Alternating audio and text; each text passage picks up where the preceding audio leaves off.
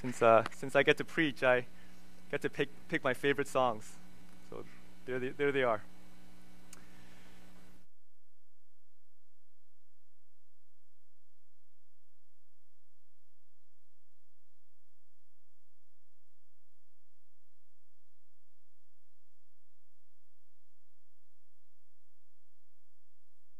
I felt this week particularly uplifted by the love of this church, and I'm grateful for that. And some people ask me, you didn't really seem nervous that time, and my answer would be, well, I am nervous. I am nervous, but not necessarily to speak in front of you. I'm nervous because I want to get this right, and it's a fearful thing. But this is, you guys are my family, so there's no nerves here. You guys know my faults. You guys know, you've seen me through all that stuff, so there's no mystery. Okay, well, today, the title of my sermon is How to Become Rich, or How to Become Wealthy in 5 Easy Steps. And you might have walked in here and thought, what church did I come into? Where am I? What are we talking about? But today we are going to talk about wealth. Wealth is what we're going to talk about. That's the topic. And wealth is a topic that really needs no introduction, right? Because so much of our lives revolve around money, around wealth. In fact, most of our waking hours are spent trying to obtain wealth. Many other hours are spent trying to protect that wealth. This is how our life goes. We make money, we spend it, we invest it, we save it, we count it, we store it, we manage it, or find people to manage it. We figure out how to keep more of it. And Christian or non-Christian, this is how we spend most of our lives, is it not? And that's why some say money makes the world go what? Go round. So if we want to learn about wealth, we would naturally go to somebody who has a lot of it, who is rich. And without question, the richest person ever to live in the history of the world is, who do you think that is? Well, it's a trick question because the answer is Jesus. And why do I say that? Because remember a few years ago, the pastor preached through Hebrews. And in Hebrews 1:1, it says, God has appointed his son, what? Heir. That's right, heir of all things. So Jesus, who is God's son, owns everything. He owns everything. He owns every molecule in this world, in this universe, as well as every molecule in the next universe. He owns it all. And as the richest man ever, he is particularly, or in fact, extremely qualified to give us advice about wealth. And he's more than happy to do so. In fact, he's going to give us a 5-step plan of how to become wealthy. But prepare to be surprised, because what he says about wealth is nothing like what we would ever hear from any modern-day financial guru. So are you ready? Are you ready to hear what Jesus has to say about wealth? Let's turn your Bibles to Mark chapter 10 in verse 23. And as you're turning there, let me just remind you where we are in this passage. This is sort of picking up from last time. And remember that last time we looked at this verse starting from verse 17. And we find Jesus in Judea, a few weeks away from the cross. He's on this final journey to Jerusalem with his disciples. And if you were here last time, you remember that one morning, Jesus was getting ready to set out again after a night's rest. And suddenly, a very unusual man stopped him. This man was unusual because he was rich. He owned much property. And Matthew tells us he was young. And Luke tells us he was a ruler. He was likely a chief elder or a chief priest in a synagogue. So he is the rich young ruler. And this man had, at a young age, found himself at the top of the world, the top of the financial world and the top of the religious world. This was an impressive man. Do you think that somebody like this showing up might have impressed the disciples? It sure did. And make no mistake, I think the disciples are standing around here watching this man with their jaws open. This is like, suddenly Mark Zuckerberg walking up to you, and They know how wealthy this man is. And they're impressed. They might even have been tempted to become covetous or envious of this man's wealth. But despite this man's great achievements, despite the heights to which he's rose, he's insecure about his eternal status. And he knows rightly everybody falls into two buckets when they die, right? There's heaven or there's hell. There's the kingdom of God, or then there's the outer darkness. There's eternal life and peace, or there's eternal torment and suffering for your sins. And this man is not sure that he's in the right bucket. He's not sure. So he comes to Jesus with one question in verse 17, if you look in your text. He asks Jesus, "What shall I do to inherit eternal life?" And Jesus knows that this man thought he was righteous. But in reality, he was a wicked idolater at heart. Because this man loved, you might even say he worshipped his money. His money. So Jesus gives this man his answer. This is the answer to your question. And it's really the same answer that he gives everyone who asks this question from the very beginning of his ministry. And the answer to the question, how do you get eternal life, is repent and believe the gospel. In fact, that's what he says even back in Mark 1. Repent and believe the gospel. So how do you repent? For this man, it was to smash his idol. In verse 21, he says to this man to sell all you have and give to the poor. Smash your idol. Give up what has become an idol in your heart. In your case, your possessions. And then follow me. Believe the gospel. And that's the only way to be saved. It's not about being righteous so that you can earn your salvation, which is what this man thought. You repent and you have faith in Jesus that he'll make a way to take away your sins. And as the saying goes, repentance and faith are two sides of the same coin. Well, how did the rich man respond? If you remember, look in verse 22. Unfortunately, he did not respond with repentance and faith, but he was saddened and went away grieving. And you see, this man made, for all of his financial wisdom, for all of his business savvy, he's made the worst deal of his lifetime. Because while he gained the whole world, he had forfeited his soul. That's what this man did. So now we find this young man leaves. He's out of the picture. And what happens next? This is so interesting. Jesus now turns grimly to his disciples. And if you imagine, his eyes are ablaze like with fire. And what he says next is going to send them into absolute shock. Let's listen in. We'll start reading from Mark 10, verse 23. Mark 10, verse 23.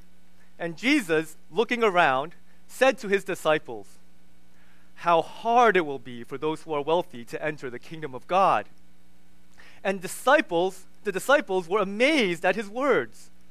But Jesus answered again and said to them, "Children, how hard it is to enter the kingdom of God. It is easier for a camel to go through the eye of a needle than for a rich man to enter the kingdom of God." They were even more astonished and said to him, "Then who can be saved?"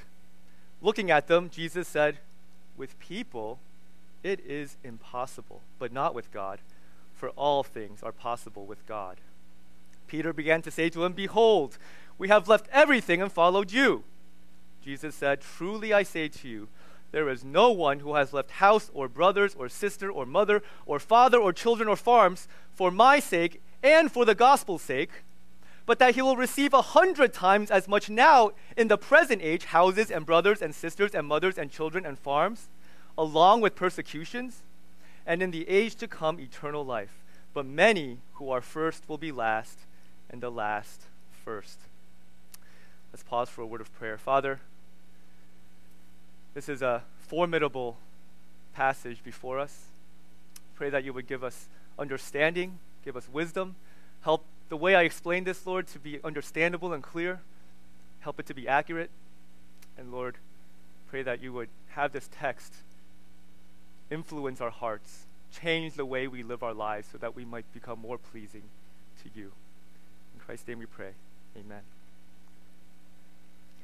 Well, before we dive into the text, I want to give you a little bit of a broader context of what's going on here in the disciples' heart in Mark. Now remember, as we said before, that Jesus' time with his disciples is almost up. The cross is a few weeks away. But so far, this bumbling lot of disciples has honestly not shown a lot of promise. By now, Jesus had twice prophesied his own death and resurrection. And you don't have to turn there. I'll just tell you, once in Mark 8:31 and once in Mark 9:31. So just very recently, this has occurred. And Jesus made it clear he was going to Jerusalem for the intention not to bring in an earthly kingdom, but to be mocked, to be insulted, to be arrested, to suffer, and then to die. His was a journey of self-sacrifice, not a journey of self-exaltation. But his disciples consistently opposed, even completely missed this message. And they frankly wanted nothing of sacrifice. They were still hoping that somehow Jesus would usher in this earthly kingdom, and they would immediately be given the prominence and wealth and authority that they craved. But worse yet, the disciples were consistently demonstrating a spirit of worldliness, of jealousy, of snobbishness, of self-exalting, self-seeking, self-promoting, self-loving pride. And this gets really ugly. It's all over Mark's chapters 8 to 10. We won't go through it, but that's where you find it. They argue over who is the greatest. They become prideful and arrogant and try to exclude others from the group over and over. And throughout all of this, Jesus is so patient. And he patiently teaches them. And what does he teach them? Let me just give you some examples. This is what Jesus says to his disciples in Mark 9:35. If anyone wants to be first, he shall be last of all and servant of all. Jesus wants them to understand that. Here's another one. And listen carefully to this one because it's relevant to our text today. Beware and be on guard against every form of greed. For not even when one has an abundance does his life consist of his what? Possessions. Not even when one has an abundance does his life consist of his possessions. That's Luke 12:15. See, that's what Jesus was trying to do. He's trying to invert, turn upside down their worldly ideas of what it meant to be great. And because they thought it was admirable to have power. They thought it was admirable to have wealth. That's what they were thinking. And so Jesus knows this rich young ruler comes and the gears in their disciples' heads are turning. They're saying, wow, look at this man. What a wealthy man. He's so rich. And as I said before, very likely covetousness crept in. I wish I had what he had. Maybe they're even thinking, wow, Jesus really let something good walk away there. And they're impressed for all the wrong reasons. And that's why Jesus, in this passage, is going to set them straight. So after the man leaves, the Lord spins on his heel towards his disciples. And he's determined to radically adjust how they think about wealth. So in this section, we're going to see 5 simple steps that Jesus gives to becoming truly wealthy. And let's go back to Mark 10, verse 23. So this is the first step to becoming truly wealthy. It's to realize that true wealth is not found in earthly possessions. Realize that true wealth is not found in earthly possessions. Mark 10:23 says, and Jesus looking around. By the way, stop right there for a second. Looking. This is not a casual glance. This is an intense glare. This is like Jesus using X-ray vision to look into his disciples' souls one at a time. And in fact, this is the same word used in Mark 11:11 when Jesus is inspecting the temple in Jerusalem. The day before he comes back with fury to drive out the money changers, who he says made his temple a den of robbers. This is the same word here, lasers coming out of his eyes. And because Jesus knows they're admiring this man's wealth, this is almost a rebuke, what he's going to say next. And what he says next flies totally in the face of what's in their hearts. He says to his disciples, how hard it will be for those who are wealthy to enter the kingdom of God. What? This goes completely against their thinking. Imagine the shock in their minds. It's hard for the wealthy to enter the kingdom. And this is surprising because their understanding at the time, and in fact, the cultural understanding, the Jewish understanding, was that if you were rich, it meant you were doing something right. It meant that God was pleased with you. That's why you were rich. God must like you better than everybody else.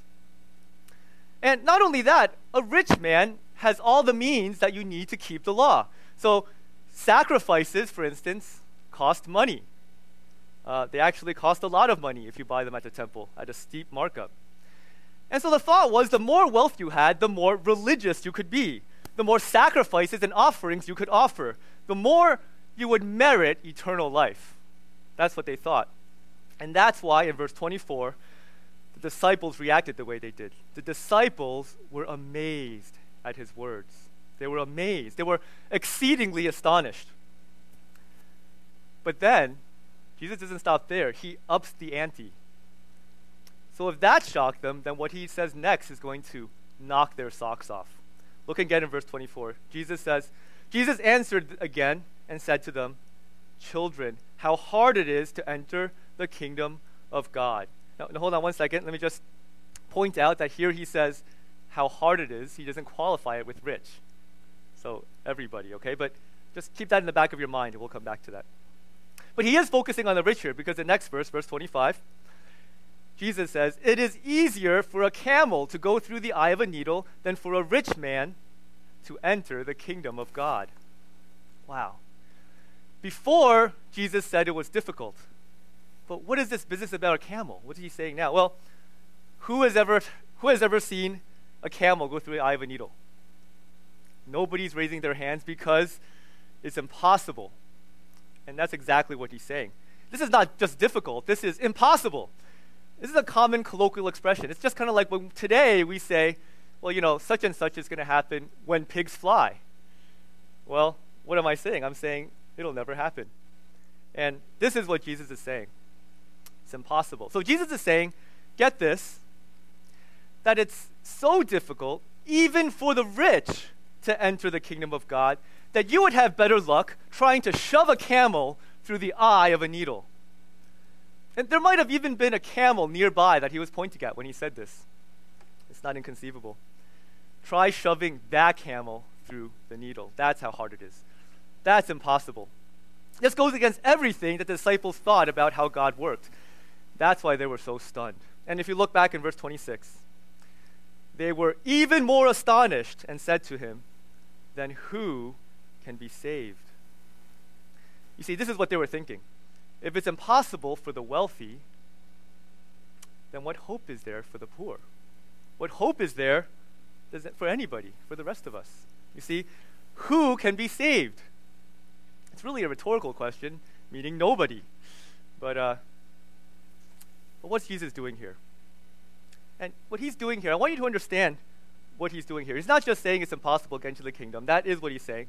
But the greater picture of what he's doing is that he's doing what he does all the time. He's challenging the conventional wisdom of the disciples. He's turning that on its head.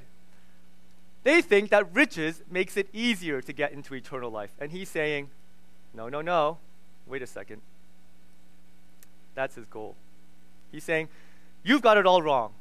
Riches or worldly possession is of no value at all to get into heaven. Because true wealth, the kind of wealth that God considers wealth, is not found in worldly possessions at all. And I just want to show you how the author of the scriptures makes this point in a different way. And this is very interesting. Because note that in verse 24, Jesus calls his disciples what? What does he call them? Children, right. This is a particular term of endearment and affection that he likes to use. But I think he used it intentionally here. Why? Well, all three gospel accounts in which you find the story follows directly after another account. And look in your Bible. What is the account directly before this one? Before the rich young ruler? Okay, Jesus blesses the little children. And I think this is an intentional contrast that he's making here. In fact, let's just read Mark 10, verse 13. Let me read this to you. "And they were bringing children to him so that he might touch them. But the disciples rebuked them. But when Jesus saw this, he was indignant and said to them, 'Permit the children to come to me. Do not hinder them, for the kingdom of God belongs to such as these. Truly, I say to you, whoever does not receive the kingdom of God like a child will not enter it at all." And he took them in his arms and began blessing them, laying his hands on them. So what's going on here? People are bringing their children to Jesus to be blessed. And since great men, the disciples thought, don't mess with children, they're too important for that, the disciples decided to take it upon themselves to become Jesus' bodyguards, okay? To protect Jesus from these children. They thought these children, their only contribution to the world thus far was to eat, sleep, and poop, right? That's what children do. That's what my children do. So they thought they weren't worthy of an audience with Jesus. And Jesus gets angry at them for this. He gets very angry. And why does he get angry? This is what he says. "Truly I say to you, whoever does not receive the kingdom of God like a child will not enter it at all." What is he saying? He's saying, you've got it all wrong. It's not the rich, it's not the powerful, it's not the important that God favors. It's those who are humble and lowly and powerless. And this really brings us to the second step of our 5-step plan. Not only are we to realize that true wealth is not to be found in worldly possessions, but we are to realize that true wealth is not obtained through worldly achievements. True wealth is not obtained through worldly achievements. I mean, think about the story of the children. Some of these children can't even walk. They have to be carried places. These children are helpless. They have nothing in themselves. They can't point to an external record of righteousness. They're humble. They're utterly dependent. And this is the picture of faith that Jesus is trying to paint for us. Helpless, humble, and dependent. That was the hymn that we just sang. And Jesus said, people who come like a child, people who come meek and humble and dependent and powerless, those will enter the kingdom. Otherwise, not at all. And contrast this with the rich young ruler, which is the story right after this. Proud, rich, important, external record of righteousness, a self-made man, trusting in his works, attached to his money. Do you see the contrast? That's the contrast. At this point, I'd like to sort of pause for a second and consider with you why it's so hard for the rich. Because the Bible does teach that wealth can be a stumbling block to saving faith. And remember, in home groups a few weeks ago, we did the parable of the sower. And our church recently read this. And do you remember what Jesus said about the seed sown among the thorns? Just look at Matthew 13:22 and just turn there for a second. We just want to, keep your finger in Mark, but just turn over to Matthew 13:22.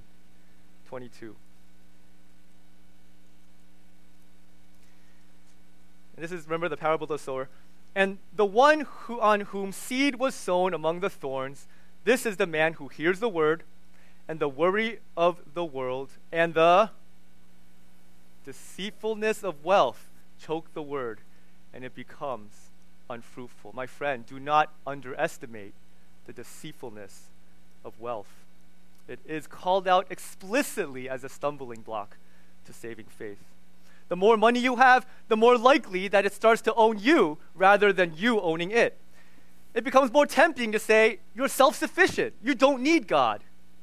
That's the deception that money has, the deceptive power that money has. In fact, Jesus tells a parable, and I just want to read this parable to you in Luke 12:16 that perfectly illustrates this. And let's just, you don't have to turn there. I'll just read this to you for now. This is Luke 12:16. "And he told them a parable, saying, the land of a rich man was very productive. And he began reasoning to himself, saying, what shall I do, since I have no place to store my crops?" Well, this rich man, land is overflowing. He's getting crops, and he doesn't know what to do with them. So this is what he says. Verse 18, "This is what I will do.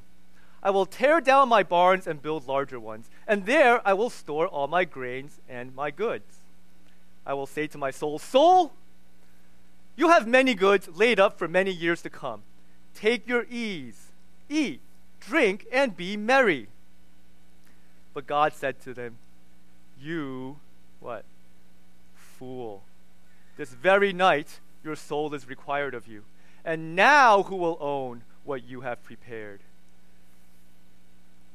This man says to himself, "I am rich now. I will take my ease, drink and be merry. I will attend to my own comfort. After all, I'm financially secure. After all, I've worked hard to get where I am. Who deserves to stop and enjoy life if not me?" And you know, many of us, maybe even sitting here, are just like this man. We secretly wish that we would come into money so that we don't have to work again, right? We can go on cruises until our golden years. But God says, "You fool, you're a fool." Why? Because this very night your soul will be required of you. And now who will own what you have prepared? What's going to become of all your hard work? It'll be given to another. And you don't really have control over who it's going to be given to. You'll be dead. So friends, are you storing up for yourselves treasures on earth? Or are you storing up treasures in heaven? One, Jesus says, is a good investment. And the other is a foolish one. Let's go back to Mark 10:12, and let's press on in the text.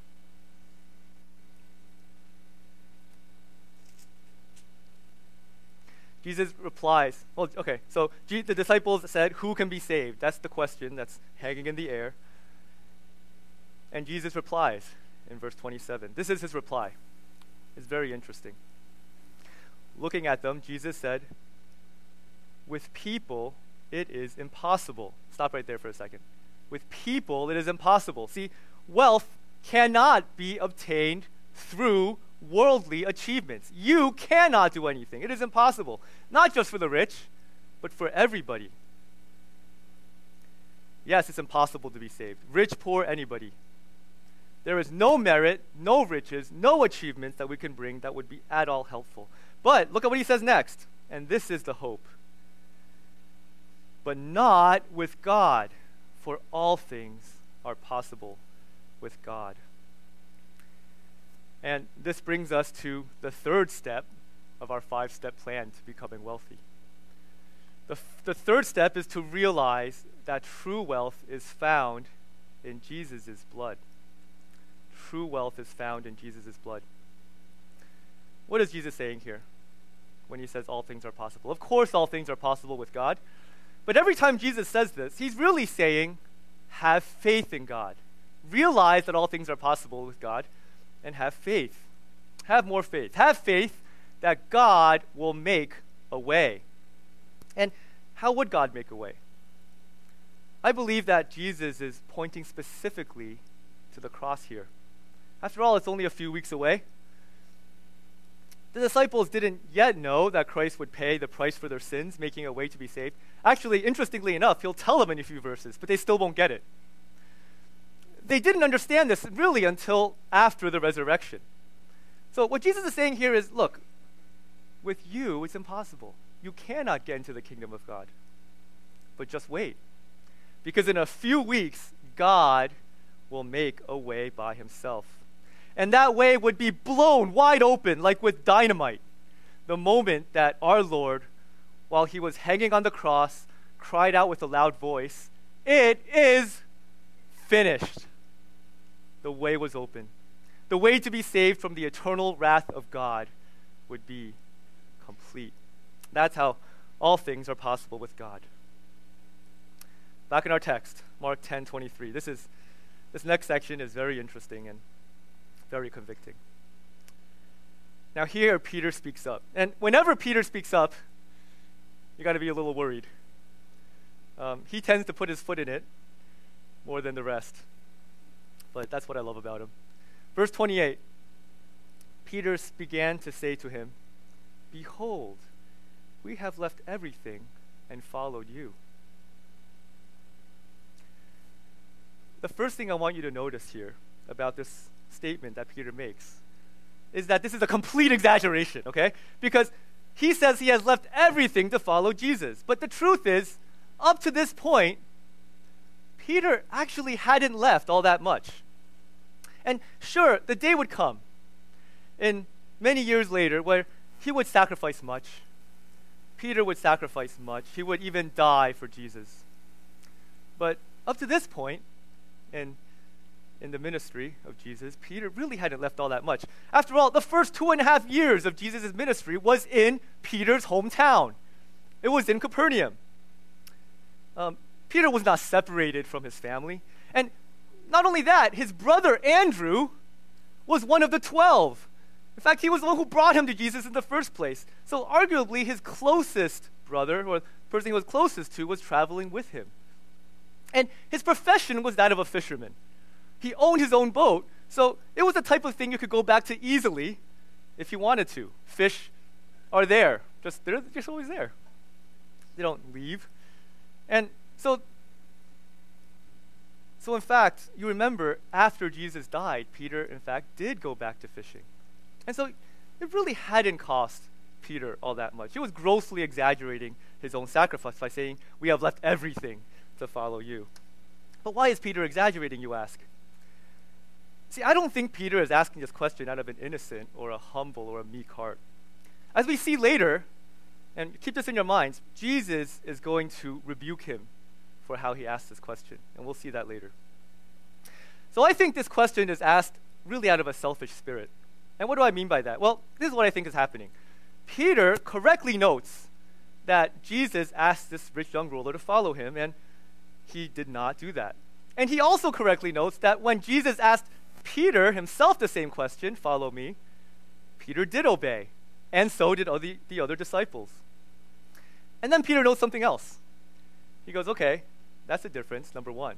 Here's difference number two. That guy is rich. I'm not. Right? So I think this question is asked a little bit out of envy, a little bit out of frustration. Okay, we followed you, Jesus. Where's the payoff? Where is my payday? When do we also become rich like this young man? In fact, this is how Matthew's gospel puts the question. Peter says, "Behold, look, Lord, we have left everything and followed you. What then will there be for us?" What then will there be for us? This is frustration, and we understand this because we also understand that it seems like the rich and powerful of this world tend to be people who don't follow God, right? This is nothing new. In fact, Jeremiah the prophet himself expresses this in Jeremiah chapter 12. This is what he says. "I would speak with you about your justice." This is how he's talking to God. "I would speak to you about your justice. Why does the way of the wicked prosper? Why do all the faithless live at ease?" That's Jeremiah's frustration, and I think that's what Peter is expressing here. And what's more, this is just to add insult to injury, he just heard Jesus say that with God, all things are possible. In fact, with God, even this rich man can be saved.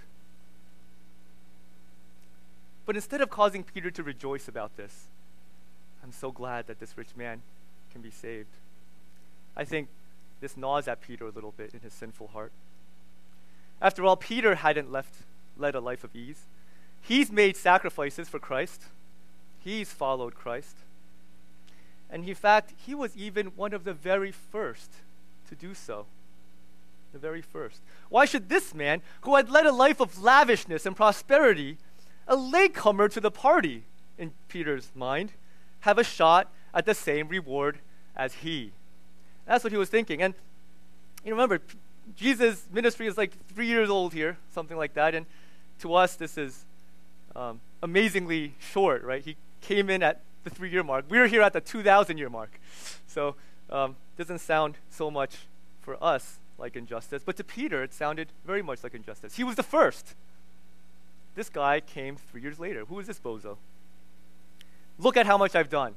Look at how much seniority I have, says Peter. You see what happened here? Peter has now drifted into thinking that he has earned his salvation. He thinks he deserves his reward. He's forgotten that it's by grace. And now he's grumpy that God may bestow the same grace on others who, in his mind, hadn't earned it like he had. And keep that in your mind, because we'll come back to that a little later when Christ sets them straight. All right, but before Christ sets them straight, Christ is so gracious. Jesus doesn't start out by rebuking Peter for his expectation of reward. The rebuke will come later, but first, Jesus is going to answer the question that Peter asked. Here it is. Verse 29. Jesus said, "Truly I say to you, there is no one who has left house or brothers or sister or mother or father or children or farms for my sake and for the gospel's sake." Stop right there for a second. Notice Jesus now is talking in general terms. He's talking about everybody, not just Peter at this point. And Jesus is acknowledging, of course, that in this life, we may have to give up what we consider wealth for two things, it says in the text: for Jesus' sake and for the gospel's sake. And this is really a truth that goes back to what we were talking about last week with the rich young ruler. The gospel may cause you to leave your property. The gospel may even cause you to leave your family. Not because that's what Jesus says to do, but because your family might kick you out. By the way, the gospel is going to cost you something in this life, and we should all know that. There is always a cost. A call to true faith and discipleship always contains a call to forsake something from your former life. If not your family or your house, then maybe your money. If not your money, then your time. If not your time, then the idols of your heart. If not, well, those. But then the pleasures that you can't devote to yourself anymore, those might be forsaken as well. Your ambitions, your priorities. Those are just some things that you might be called to forsake for the gospel. But let's look at verse 30. What will happen? What will happen, Jesus, to those who have given up stuff? It's just stuff, right? Who have given up stuff for Christ or the gospel. This is amazing. Verse 30. But that he will receive 100 times as much now in the present age, houses and brothers and sisters and mothers and children and farms, along with persecutions. Let's just stop right there for a second. This is really surprising. This brings up, by the way, to our fourth step, to true wealth. Not only are we to realize that true wealth is found in Christ's blood, but listen to this. Realize that true wealth is found in Christ's bride. True wealth is found in Christ's bride. Now in verse 30, Jesus says we'll receive twice as much, right? 4 times as much, right? No, he said 100 times as much. 100 times as much. Listen, Jesus is saying, friends, what you gain by following me far outweighs anything you had to leave behind. But when? When will we get these rewards? In the future, right? That's what he says, the future age. Is that what he says? No, he didn't say that. In this present age. In this present age. That means right now. That means not in the next life, in this life, you will get these things. Now, what could this mean? Is Jesus preaching some sort of health, wealth mantra? Is he going health, wealth on us? No. He's not saying that we'll all be wealthy materially in the present age. My friends, everybody look up for a second. He's talking about the church. He is talking about the church. You see that? Your brothers and sisters in Christ. This is Christ's bride, the church. You will have 100 times the number of brothers and sisters that you had to leave, and they will love you with a genuine love that comes from God, that surpasses any earthly love, even from your own family. Their houses will be your houses. Their source of food, your sources of food. Their family, your family. Brothers and sisters, is that not what this text says? I want you all to think very deeply about this, and just look up just for one more second. And I'm going to ask you a question. I want you to think about it. Does your commitment to church, the very body and bride of Christ, reflect the expectation that Jesus has in these verses? Does your commitment to church, the very body and bride of Christ, reflect the expectation that Jesus has in these verses? I don't want to get you the wrong idea here. This is not saying that church is just your reward. This is all about you. That's not what this verse is saying. It is your reward, but think about it this way. can we say to somebody today, perhaps next time you go to the mall, it's going to be a sacrifice for you to come to Christ. You might have to leave your mother, your brother, your sister, your father, your mother to come to Christ. But don't worry about it, because you will have brother and sister and mother and father and children here at Calvary Baptist Church. Can we say that to people? See, I think we Americans get church completely wrong. We get it all upside down because we think it's all about us.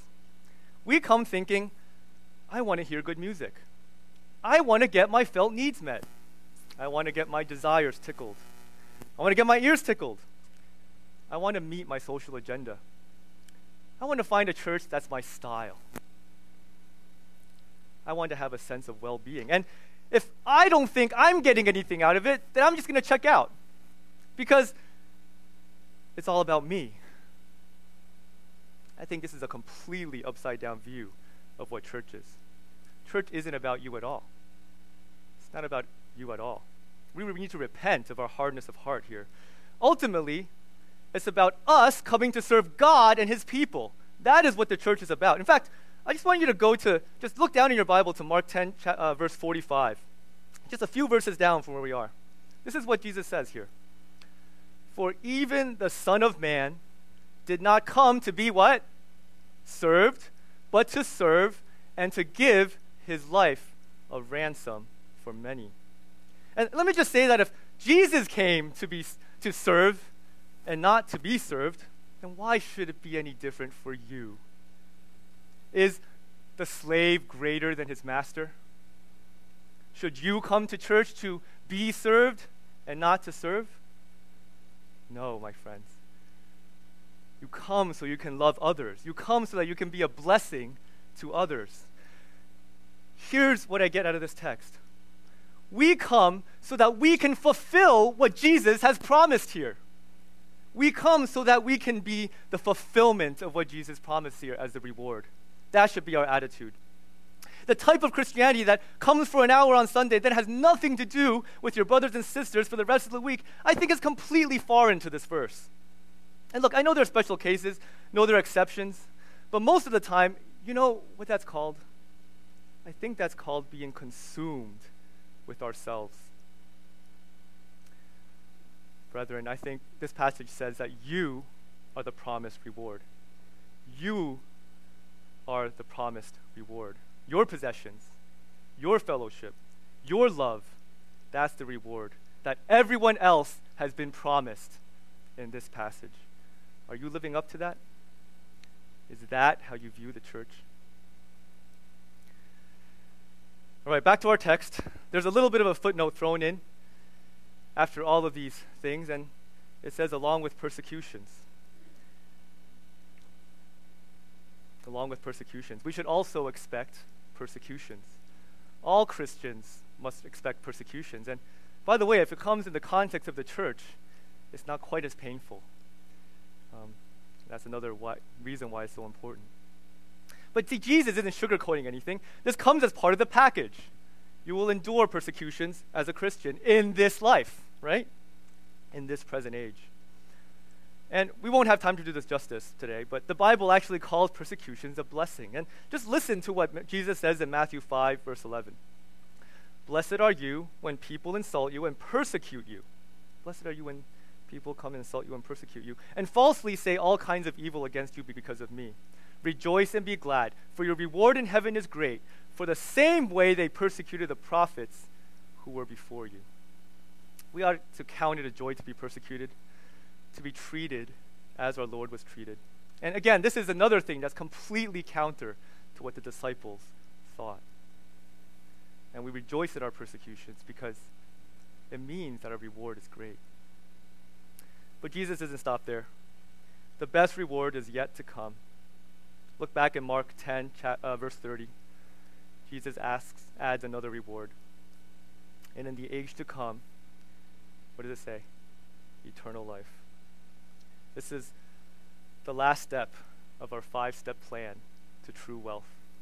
Realize that true wealth is found in eternal life. realize that true wealth is found in eternal life. This is what makes it all worth it. All the persecutions, all the giving up of stuff, eternal life. This was indeed what the rich young ruler wanted in the first place, so desperately. And by the way, eternal life isn't merely just talking about the temporal extent of your life. It also speaks to the quality of your life. This type of eternal life is not just boundless in time, but it's boundless in joy. It's boundless in fulfillment, in love, and in completeness. You will get this type of eternal life. You will obtain entrance into the kingdom of God.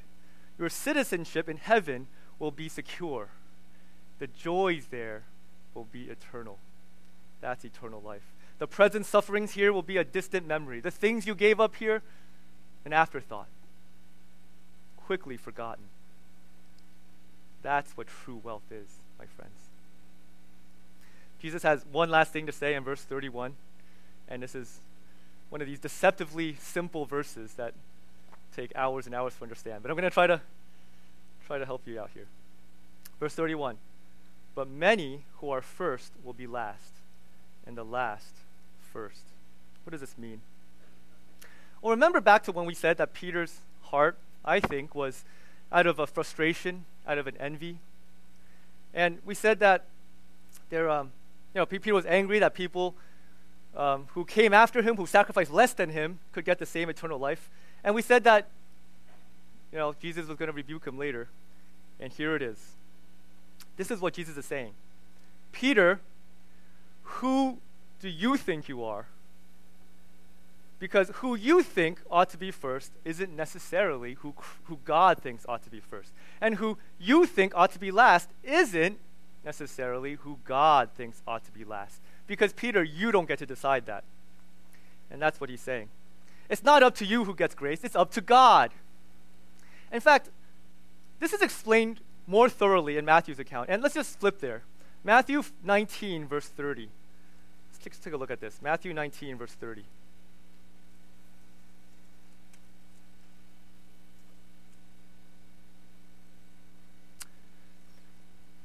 Matthew 19, verse 30. This is the same parallel account that we were just in Mark, but this is in Matthew. And Matthew 19, verse 30 says, but many who are first will be last, and the last first. Is that familiar? Okay. Now jump down to Matthew 20, verse 16. Take a look at that. Matthew 20, verse 16. So the last shall be what? First, and the first last. Okay. This is familiar. This parable, in between those two verses, explains what that sentence means. So let's just take a look at that. I'm not going to have time to read the whole thing, but let me just describe it to you since we're running a little short on time. Jesus tells the story of a landowner. This is a parable of a landowner who's trying to hire day laborers for his vineyard. And he's willing to pay a fair price, a denarius, that's what it was back then. And he goes to where the day laborers are, and he starts hiring them, and he hires them at different times in the day. So he hires some in the early morning, 4 a.m. Then he hires some in the late morning, maybe 10, 11 a.m. Comes back at noon, comes back in the afternoon, picks some people up at 3 p.m. And he picks some up even in the evening. So that's the picture. This is what the landowner is doing. And evening comes, and now it's time to pay the day laborers. So he starts to pay them, starting from the last group he hired first. And he starts to pay them, and each person, as he starts from the last people, the people who've worked like 5 minutes, right? He gives them the day wage. He gives them a denarius. And he goes down the line, gives everybody a denarius, and then he reaches the first group, the ones who were there since 4 a.m., the ones that did the most work. And they, surprise, surprise, get a denarius. Now, they weren't overwhelmingly happy with this because they saw everybody else getting a denarius and they thought they deserved better, right? I did more work. I should be paid more. That sounds reasonable. Listen to what they say in verse 11 of Matthew 20. Let's just pick up at verse 11, Matthew 20, and then listen for the landowner's reply. And this is Peter's rebuke, by the way. Here's what the workers said. When they received it, they grumbled at the landowner, saying, These last men have worked only 1 hour, and you have made them equal to us who have borne the burden and scorching heat of the day. Doesn't sound very fair. But he answered, the landowner answered and said to one of them, Friend, I am doing you no wrong. Did you not agree with me for a denarius? Take what is yours and go. But I wish to give to this last man the same as you. Is it not lawful for me to do what I wish with what is my own? Or is your eye envious because I am generous? So the last shall be first, and the first last. Jesus is saying, Peter, stop complaining. You're getting a generous reward. You're getting eternal life. And guess what? That is already far more than you in fact deserve. And who are you to begrudge others their reward simply because you were called first?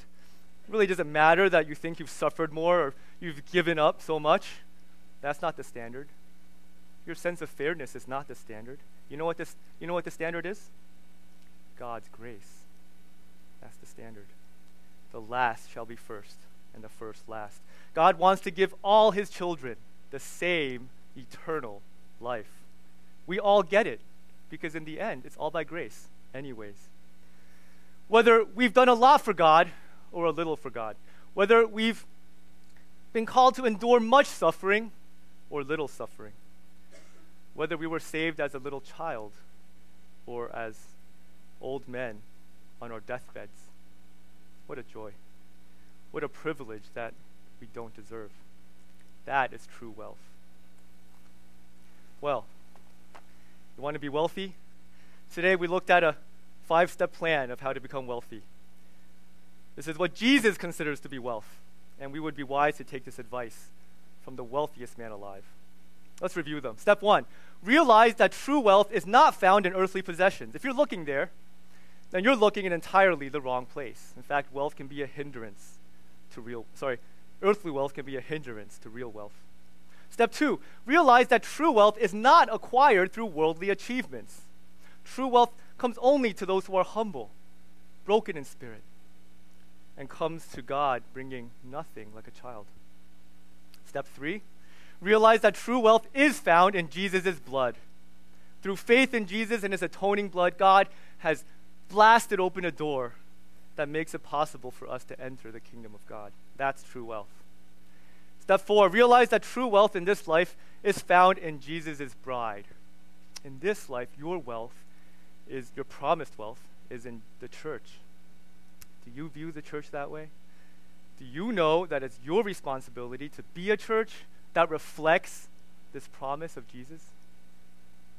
Step 5, realize that true wealth is found in eternal life. Eternal life that's not only infinite in time, but in quality. Ultimately satisfying, ultimately fulfilling, jump for joy, eternal life. That's true wealth. So you want to be wealthy? Follow Jesus' simple 5-step plan, and you will be truly, unimaginably wealthy, not only in this life, but in the life to come. Let's pray. Father, thank you for this word. Lord, I confess that I bow the knee before this passage, and it's affected me deeply. Lord, I pray that every one of us would take something from what you've told us here. Understand, Lord, that our eyes are so easily drawn away to the wrong kinds of wealth. And help us to rivet our eyes on what you think wealth is. Jesus' blood, his church, eternal life. Thank you, Lord, and pray that you would speak to us all this week in our hearts, in our Bible readings, that we might know how to obey you. In Christ's name, amen. Well, give me a minute and then you can stand.